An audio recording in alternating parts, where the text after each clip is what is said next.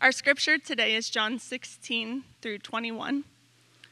For God so loved the world that he gave his only Son, that whoever believes in him should not perish but have eternal life. For God did not send his Son into the world to condemn the world, but in order that the world might be saved through him. Whoever believes in him is not condemned, but whoever does not believe is condemned already, because he's not believed in the name of the only Son of God. And this is the judgment. The light has come into the world, and people loved the darkness rather than the light because their works were evil. For everyone who does wicked things hates the light and does not come to the light, lest his works should be exposed. But whoever does what is true comes to the light, so that it may be clearly seen that his works have been carried out in God. This is the word of the Lord. Thank you, Carrie Ann. The Ignite Youth Conference, too, just to give you, if you're like, oh, I didn't see what's his face in that group or something, the idea with that was that was to equip leaders of the well. So the concept was mainly high school leaders, to bring some high school leaders with us to be equipped with the idea that now they're leading other high schoolers and middle schoolers in their school. So we had Wes Marshall, Baxter, Colonesco, and Collins Maxwell all represented in that group with the hope that they're being equipped to reach others. So it was really exciting. So it didn't reflect everyone who's a part of the well, but the people that were praying the Lord would form, and others too that maybe for whatever reason weren't able to be a part of it this weekend. One other thing, we knew we had brought a box in, and it took a while to find it, but I think Tanner is going to be at the door as we leave. We have 500 of these that just have information about Good Friday, then information about Easter on the other side. And man, if you want to grab a handful of them and give them at the office or go in your neighborhood or just to have, if conversation comes up and it's clear to people that maybe they don't have a home church to be a part of on Good Friday or Easter Sunday, this would be a really good thing. We're going to orient it to even have more space than we're having right now as well. And so I'm excited for that, excited to, it does feel a little bit to me like there's been some opposition towards us just being in the room right now, which I think is exciting because sometimes it's like, okay, let's see what happens. Let's see what happens with a lot of things that feel like just for various reasons have been curveballs kind of thrown our way this morning. And I think part of the reason is because our focus today is quite possibly the most famous Bible verse of all time. Not just in Iowa, but worldwide, most famous Bible verse of all time. Some of you may be encountering this verse and those verses around it for the first time today. Others, you might have meditated on this verse 10,000 times. You might have heard 100 sermons on this verse. In 1997, Jesus changed my life. He turned the lights on for me, turned the lights of my soul on. My world changed from being centered on me to being centered on Him. I try to jerk it back as often as I can, and thankfully, He reminds me of life is found centered on Him. And then just the way, it wasn't because I was special or anything, but when I felt like Jesus turned the lights on for me, I just desired for everyone that I grew up with to meet Jesus in the way that I had met Him. And I didn't know much at all about Jesus when I came to Jesus. Like, I didn't know very much about Him, and I knew even less about the Bible. So like after college, I was going to get my master's degree in studying Greek and Hebrew and theology and the Bible. I was going to get my master's degree in that. And as I got accepted, shockingly somehow, they didn't ask me like what I actually knew. They just, I don't know, I got accepted and I'm driving to Dallas. I'm on I-35. I have the table of contents open on my lap trying to memorize the order of the books of the Bible, because I knew I'd probably be the only guy who, like, you know, were translating it into Hebrew, and I'm like, that book's in the Bible? like that was where I was coming from. And in the few years in the late 90s, churches in the area gave me an opportunity to preach. And I was super grateful for the opportunities. Looking back, once again, didn't know why they would trust me with preaching the Word of God. But I remember meeting with Pastor Scott, who faithfully and gratefully is pastor of Collins Christian Church still, but over 20 years ago, meeting with Pastor Scott, and then him being like, yeah, we'd love to have you preach, and preached on John 3:16. I remember at the Collins Christian Church in the late 90s. Then we had grown up at the Collins Methodist Church, and thankfully I was able to preach there in the 90s, and I preached on John 3:16. And one of the reasons I preached on John 3:16 is because it was one of the only verses I knew. So I was like, and it also felt safe to me. I felt like if I started going into other books of the Bible, I don't really know very much about those books of the Bible. The Ashton Chapel in the 90s had a dear place in my heart for several reasons, and one was I had been told that my great-grandmother, Grace Kimberly, had actually made the pulpit there. So there might be some people here that could confirm or deny that, but that's what I've heard, that she was active in that church in many years ago, and even at Ashton Chapel, I preached on John 3:16. And that was my go-to verse on preaching. And it's super clear. It is a super clear section of Scripture. It cuts to the chase. It is powerful. It is a powerful passage. It felt comfortable to me to preach John 3:16.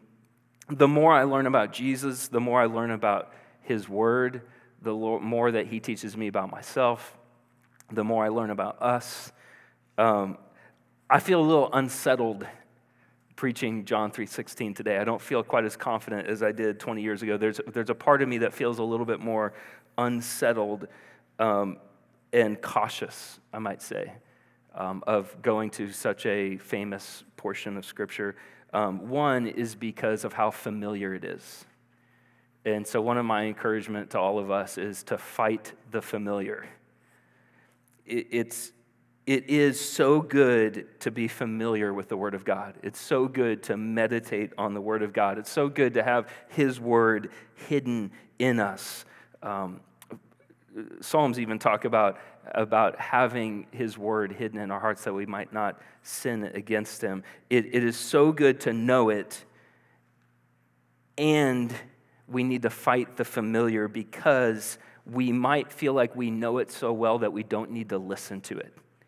We don't need to hear it in a fresh way. We don't need to discover riches in it that maybe we hadn't seen before, or maybe we see them again, but we are in a different place. And we are in new situations, and we need to see it with new, fresh eyes. I hope that the Lord would keep us from ever thinking, oh, that's a part of Scripture that changed my life once, a long time ago. The same portion of Scripture can transform our lives hundreds of times. As we grow, as we change, we will grow and be changed by these same verses in new ways, is my hope. So to fight the familiar, then another, before we jump into here, is to make sure we keep Scripture in context. When you have such a mountainous, glorious verse like John 3:16, it's like, how many people have John 3:17 memorized? Right? It can be so easy because it looms so large and it's such a powerful verse that maybe 18, 19, 20, and 21 are not seen in the context it should be seen. So we don't jettison 3:16, and we grow in understanding its context. And as we grow in understanding the context, I think we'll grow even in our appreciation of what Jesus is revealing to us and sharing with us for our good and for His glory. So I hope that more and more people can mouth John 3:16 as it's being read out loud and can follow along and grow in the context of it as that affects us in our context and empowers us in our context. So can I pray for us before we dive into this?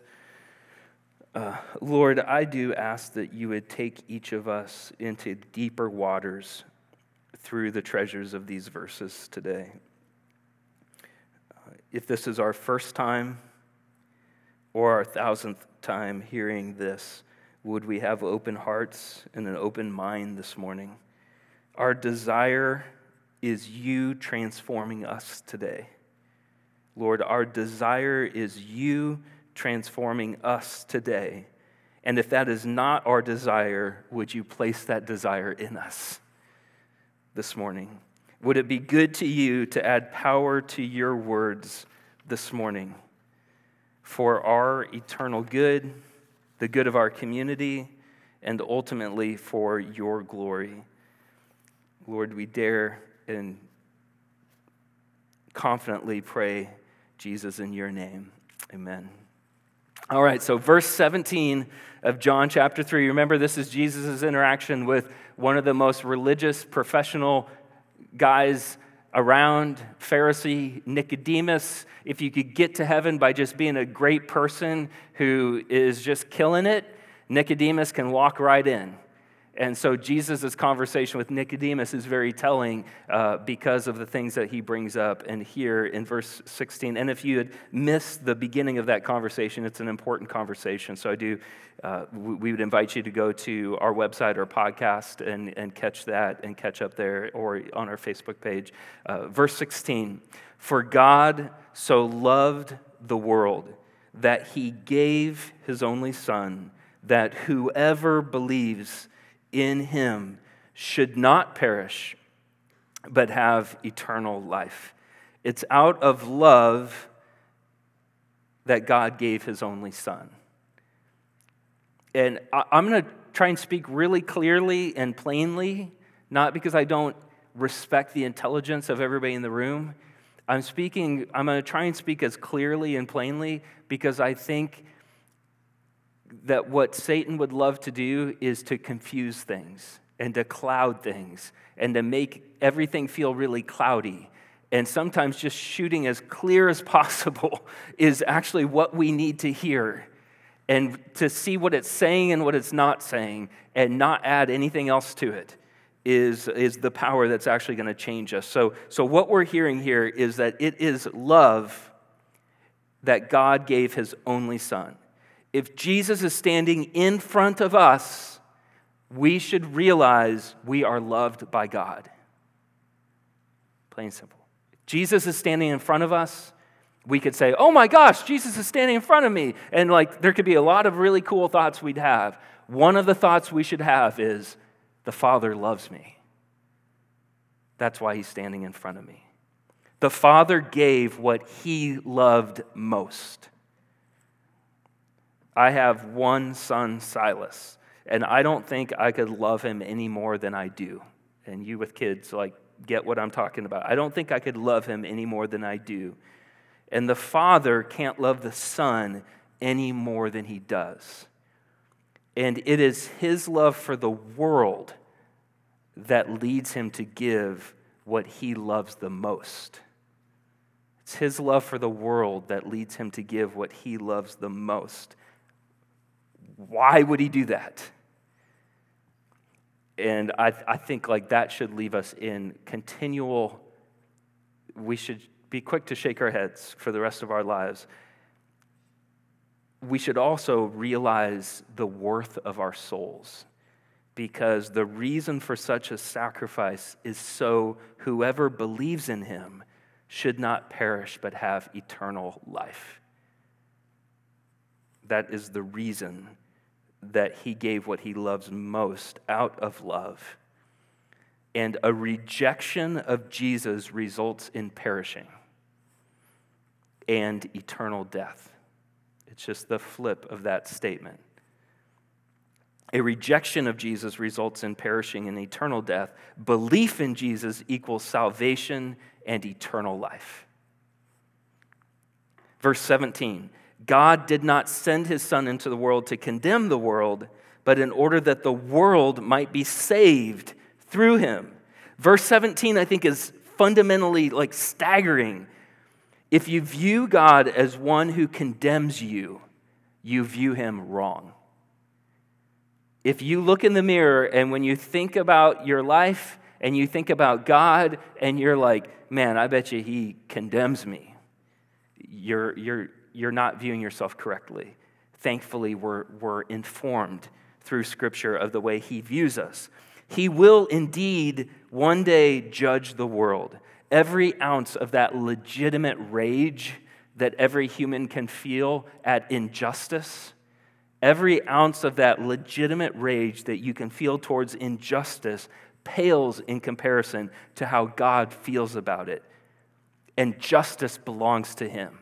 And he is just, and justice will be carried out. Condemnation does not.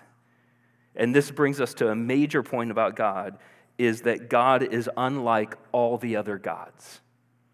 And we have, I think that's a point on there too. God is, and purposely there's a lowercase g there. So other gods, not meaning that there are other gods, but meaning that other gods, lowercase g, that people would seek to worship, capital G, real God, creator God, is unlike any other God.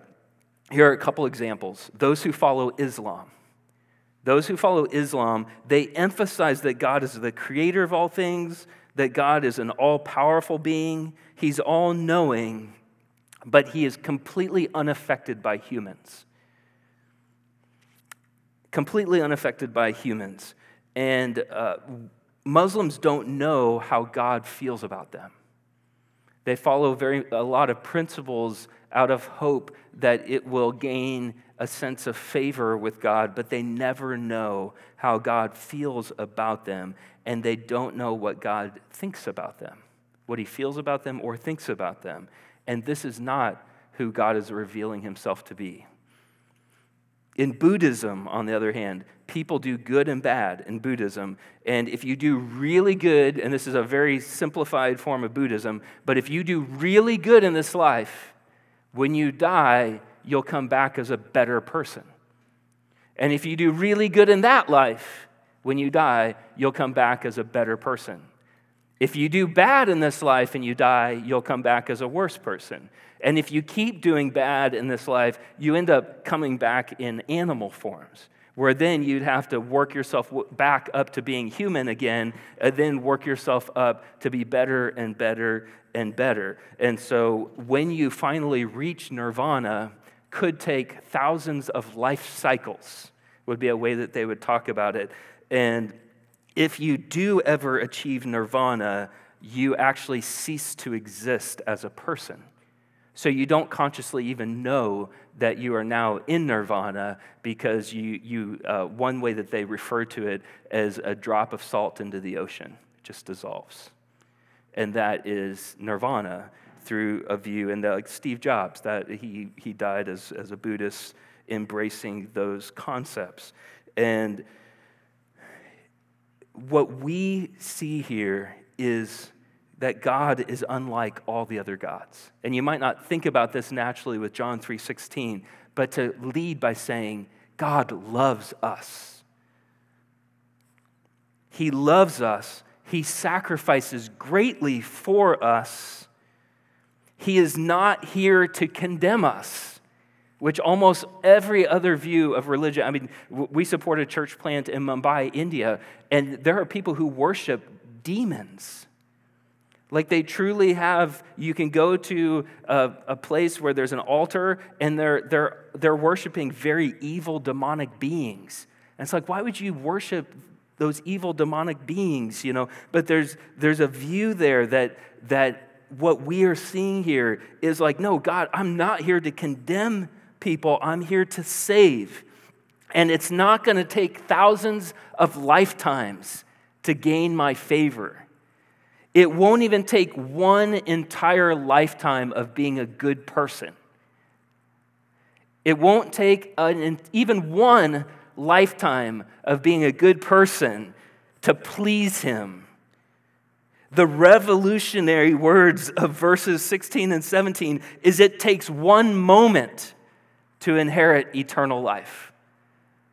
Realize how freeing that is?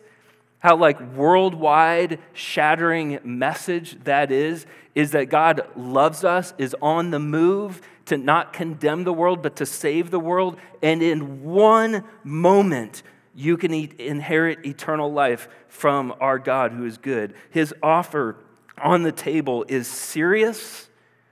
Rejection has real consequences. And Jesus gives us so much more of God's heart, God's mission, God's posture to us in verse 18. Look at verse 18. Whoever believes in him is not condemned, but whoever does not believe is condemned already because he has not believed in the name of the only Son of God. Now remember the example from last week that Jesus shared with Nicodemus. If you were an Israelite during the time of Moses and you got a snake bite, so they're in the middle of the desert. If you were a snake in the middle of the desert, you probably don't have a lot of access to food. And then 2 million people come walking into the desert, Like if you're a snake, you're like, it's time to feast, which I know is really disturbing to think about. But in the middle of the desert, that became a real problem. And God made a way for them to be healed. God made a way, and this was the example that Jesus shared with Nicodemus so he would understand what he's revealing to us in this passage. A way was made. God didn't make a way because he was angry at them. He wanted them to suffer. No, like God made a way, a remedy, because he loved them and he wanted them to be healed. The remedy was so easily accessible. It was completely free. There wasn't a toll booth or anything. It was completely free. You can't say God condemned anyone with even the snake bite because he provided this easy way to be healed. And the way was form a snake out of bronze, twist it around a pole. So artists today will put it on a cross. And then you just raise it up in the air so that everybody can see. And if someone got a snake bite, all that you have to do, now you have to have the knowledge, so you have to share it. You have someone's like, I have no idea what that is. There needs to be a little bit of knowledge. Hey, here's what you need to know. When you need to be healed, look at this, and you will be healed. So it takes a little bit of knowledge. It also takes humility. To be like, oh gosh, I got a snake bite. Oh man, I feel like I shouldn't have done that. I was whatever. Like there's all sorts of things that people could do to feel like maybe they got to try on their own to fix it. But it takes humility. It takes trust. It takes an awareness. I've been bitten. It takes you stopping and just looking. Now, I think from the Lord's perspective, he could say, okay, I'm doing a lot of power behind the scenes. Like, there isn't anything magic in this. What people are doing when they look is they're trusting God's way to be healed. And they're looking to him as they look to this bronze serpent on a pole. Okay? And what we saw during the time of Moses is if they did that, they were healed. It takes that trust to look. It takes humility. And guess what? It takes humility, it takes trust to stop and look to Jesus and look to him to heal us. If someone died during the time of Moses because they refused to look,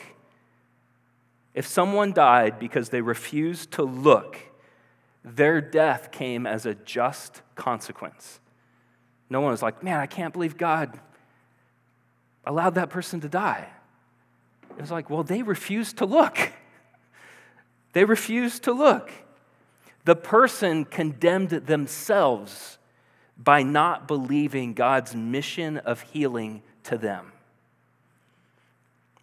They refused his love towards them to their peril. It hinged on faith. It all hinged on faith. Their life, their death hinged on faith of will you look to the solution for you to be healed. This takes us to the second insight into God, his mission, his posture towards us, is that faith alone is staggering. Faith alone is staggering. Like, this has been, if you're like, well, hey, Jesus like invented this in the first century. It's like, no, like Jesus is sharing. From the time of Moses, I've been sharing. Like, faith alone, if you look, you will be healed. And this is the example I'm sharing with Nicodemus here.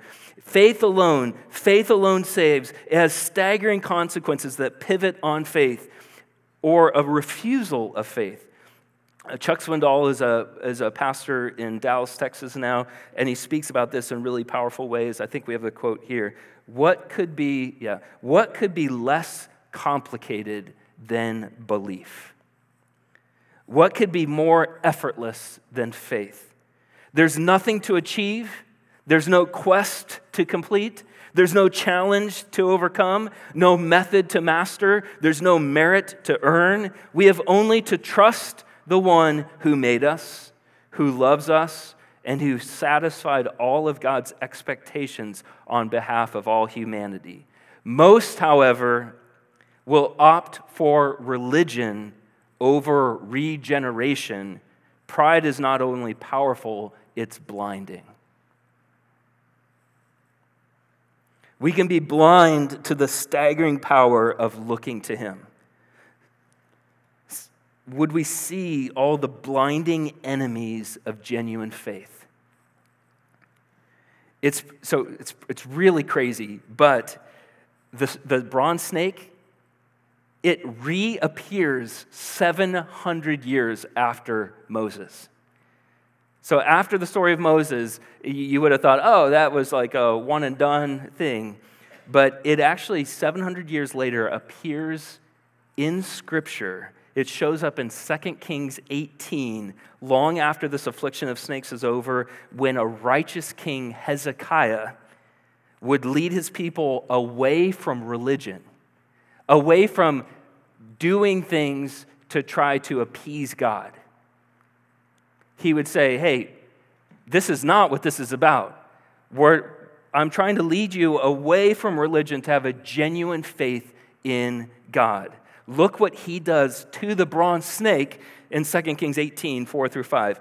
Hezekiah removed the high places and broke the pillars and cut down the Asherah, and he broke in pieces the bronze serpent that Moses had made, for until those days the people of Israel had made offerings to it. They started worshiping it as their God. It was called Nehushtan. Hezekiah, he trusted in the Lord, the God of Israel. So people start worshiping the bronze snake 700 years later. They're like, that's our God right there. We don't need to follow God. That's our God right there. Let's worship him. Let's worship that thing. And over hundreds of years, they stop looking to God and they just worship the bronze snake. He became their God, or it became its God. And what I love is that Hezekiah realizes Hezekiah has a real, genuine relationship with God.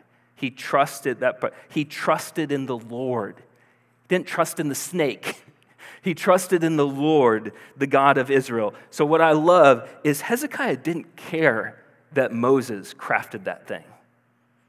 700 years after Moses is the most famous guy from all history, Moses and David, and he doesn't care that Moses made this. He doesn't care that there's a 700-year tradition connected to the history of this bronze sculpture.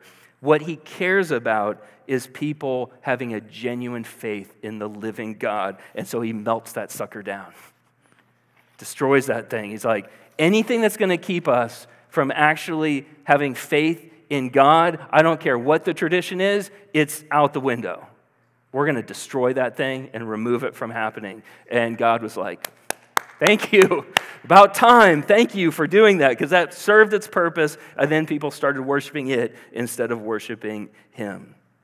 And I love that we are left with God's final word on all of this. For those who look to him are given instantaneous eternal life, and those who refuse, look at verse 19. This is the judgment.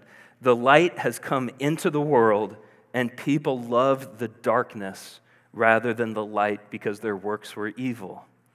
For everyone who does wicked things hates the light and does not come to the light, lest his works should be exposed. But whoever does what is true comes to the light, so that it may be clearly seen that his works have been carried out in God.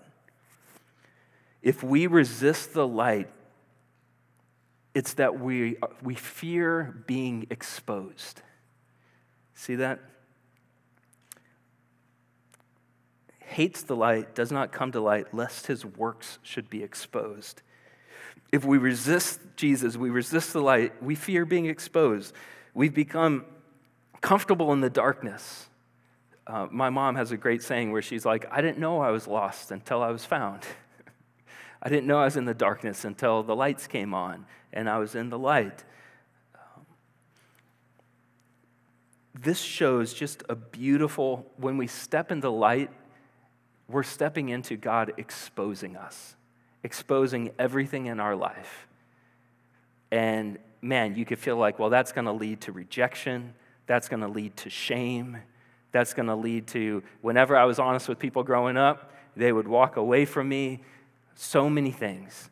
And here's what's beautiful, and this is our third point, and I feel I got this from a book that I'm reading on counseling that's from the people who wrote all these booklets over here, wrote this great book that's called Saints, Sufferers, and Sinners. And in there, they had this great point, and I was like, oh, I think this is what Jesus is saying here, and it's that God reveals what he wants to heal. God reveals what he wants to heal. He never has this huge 10,000 lumen light. He never has this huge light to shine at someone or just to be like, oh man, that's really bad. That really stinks to be you. Oh gosh, I'm going to go this way. That's really gross. He only shines into places where he is shining there to heal there. God only reveals what he wants to heal, to light up our life, light up our relationship with him. He's revealing it to heal it.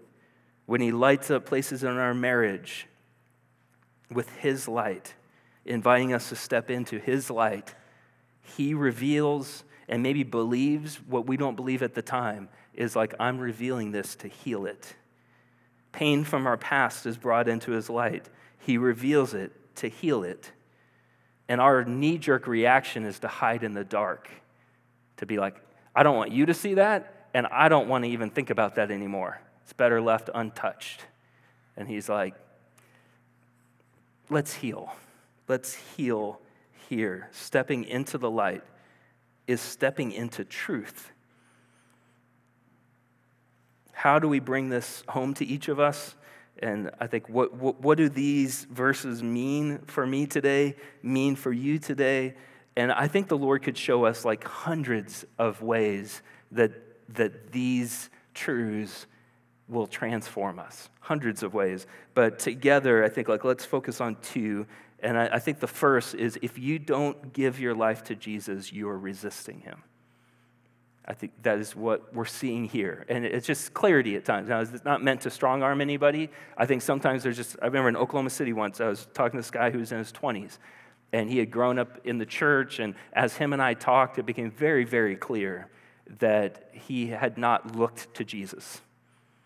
And I just told him, I said, hey, look, man, I'm not trying to be the bearer of bad news here, but clarity can be your friend. You do not know the man. You have not put your trust in Jesus based on what you've just told me. And it was about a week later that he gave his life to Jesus because he had the clarity that he hadn't up to that point. And you might be like, well, I need to hear a lot more about that. Let's talk a lot more about this. These are the important things to talk about. For sure, if you don't give your life to Jesus, you are resisting him in the same way that the people in the Old Testament during the time of Moses would get a snake bite and refuse to look at the bronze serpent and say, I got to find some other way to be healed. And don't be mad at God if he's like, yeah, I got the way right here. Well, another way. Show me another way. It's like, no, I gave my best. I gave my only son. I don't have another one to give to you. I gave you my best. I have one way. And if you resist that way, you're doing it to your peril. If you don't put your trust in Jesus today, I would just encourage you, would you at least take the pursuit seriously? And man, would we get together and talk?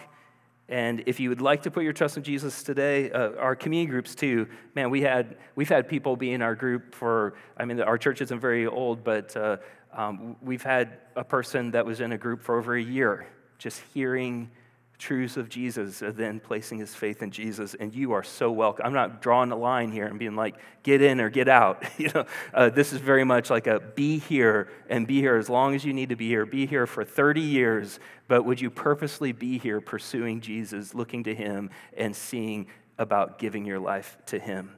And one way that you could pray if you do desire to give your life to Jesus is, this is just a prayer. This prayer doesn't magically save. What does save you is looking to Jesus, but this prayer could reflect what you are doing. And it says, God, I know that my sin has put a barrier between you and me. Thank you for sending your son Jesus to suffer the penalty of my sin by dying in my place, so that that barrier could be removed.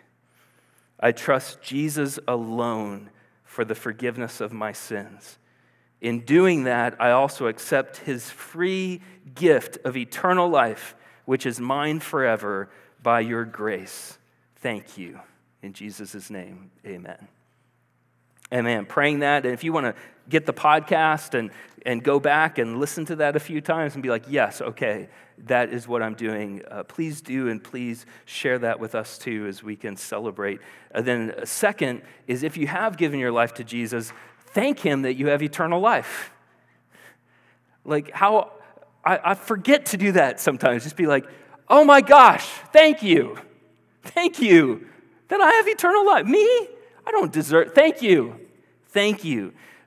Patty and I were praying the other day, and just as she had chronic pain at different times, and we were just praying one day, and the next day the Lord allowed her pain to be a lot better, and it was like afternoon before I was like, oh, I prayed a lot yesterday, and then by his grace he allowed this day to be way better, and I didn't even think to say thank you. Like, thank you, Jesus, that of the love that you are showing us and how you are present, and you are the light that steps into the darkness. Not a light, but you say in this passage you are the light.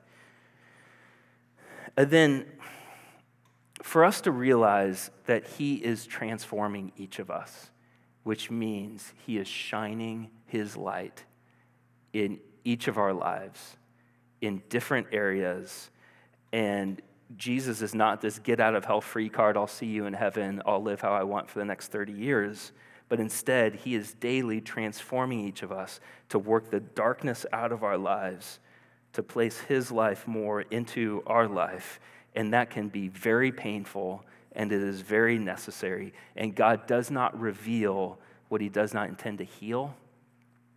So bringing it home to all of us is like, we need to be a community where we are locking arms because Jesus is shining into places in our life that's going to be painful and difficult, but it's to heal. And we want that, and we don't want that. And so in the parts that we want that, that's why we have community group. That's why we gather every week. That's why we pray for each other. That's why we have prayer group meetings and things like that, is because we are supporting each other as the light of the world is transforming us and changing us from the inside out. Because the Father loves us, because Jesus stands in the light, he reaches his hand out to each of us to step more into the light. Lord, I ask that we would not put up walls as you do this, but what I ask, Lord, is that you would absolutely transform us. Lord, that those that you are inviting to put our trust in you for the first time would do that today. But Lord, for all of us, as you are pursuing us, as you are changing us, Lord, would we be connected with each other and connected with you in a way, Lord, that you are healing us as you are revealing more and more to us. For your glory, Lord, we pray. Amen. Amen. Well, the response should never be, so go and try harder. The response should always be, let's go to him. Let's step closer to him. Let's step closer to each other and closer to him as he is changing us. And one of the ways that he gave us to do this is through communion.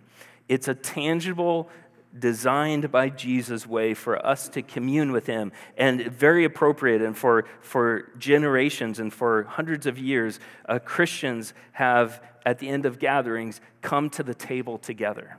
We come to the table as family. We come to the table to commune with him. He says, do this as often as you do it in remembrance of me. He said, I will do this with you in person one day at the wedding feast of the Lamb, one of the first times that we're all with him again.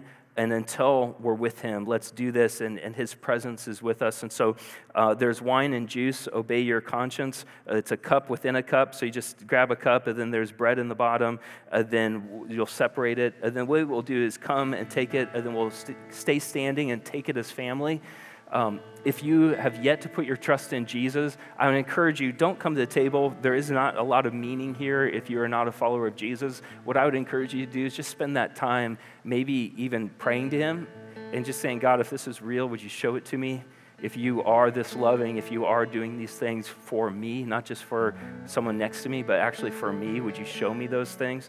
For those of us who are followers of Jesus, we are told in Scripture, don't come quickly to the table. Don't come flippantly. Don't be like, oh, I'm going to grab 3 and just chug them real quick. Like, instead, what we should do is recognize, like, this is an amazing opportunity for us to each meet with our living Savior, for him to maybe do some work in our hearts and in our minds, but come boldly and confidently because of what he's done for us and his love for us. So let's spend some time before him, then let's come to the table, and then we'll take it together as family.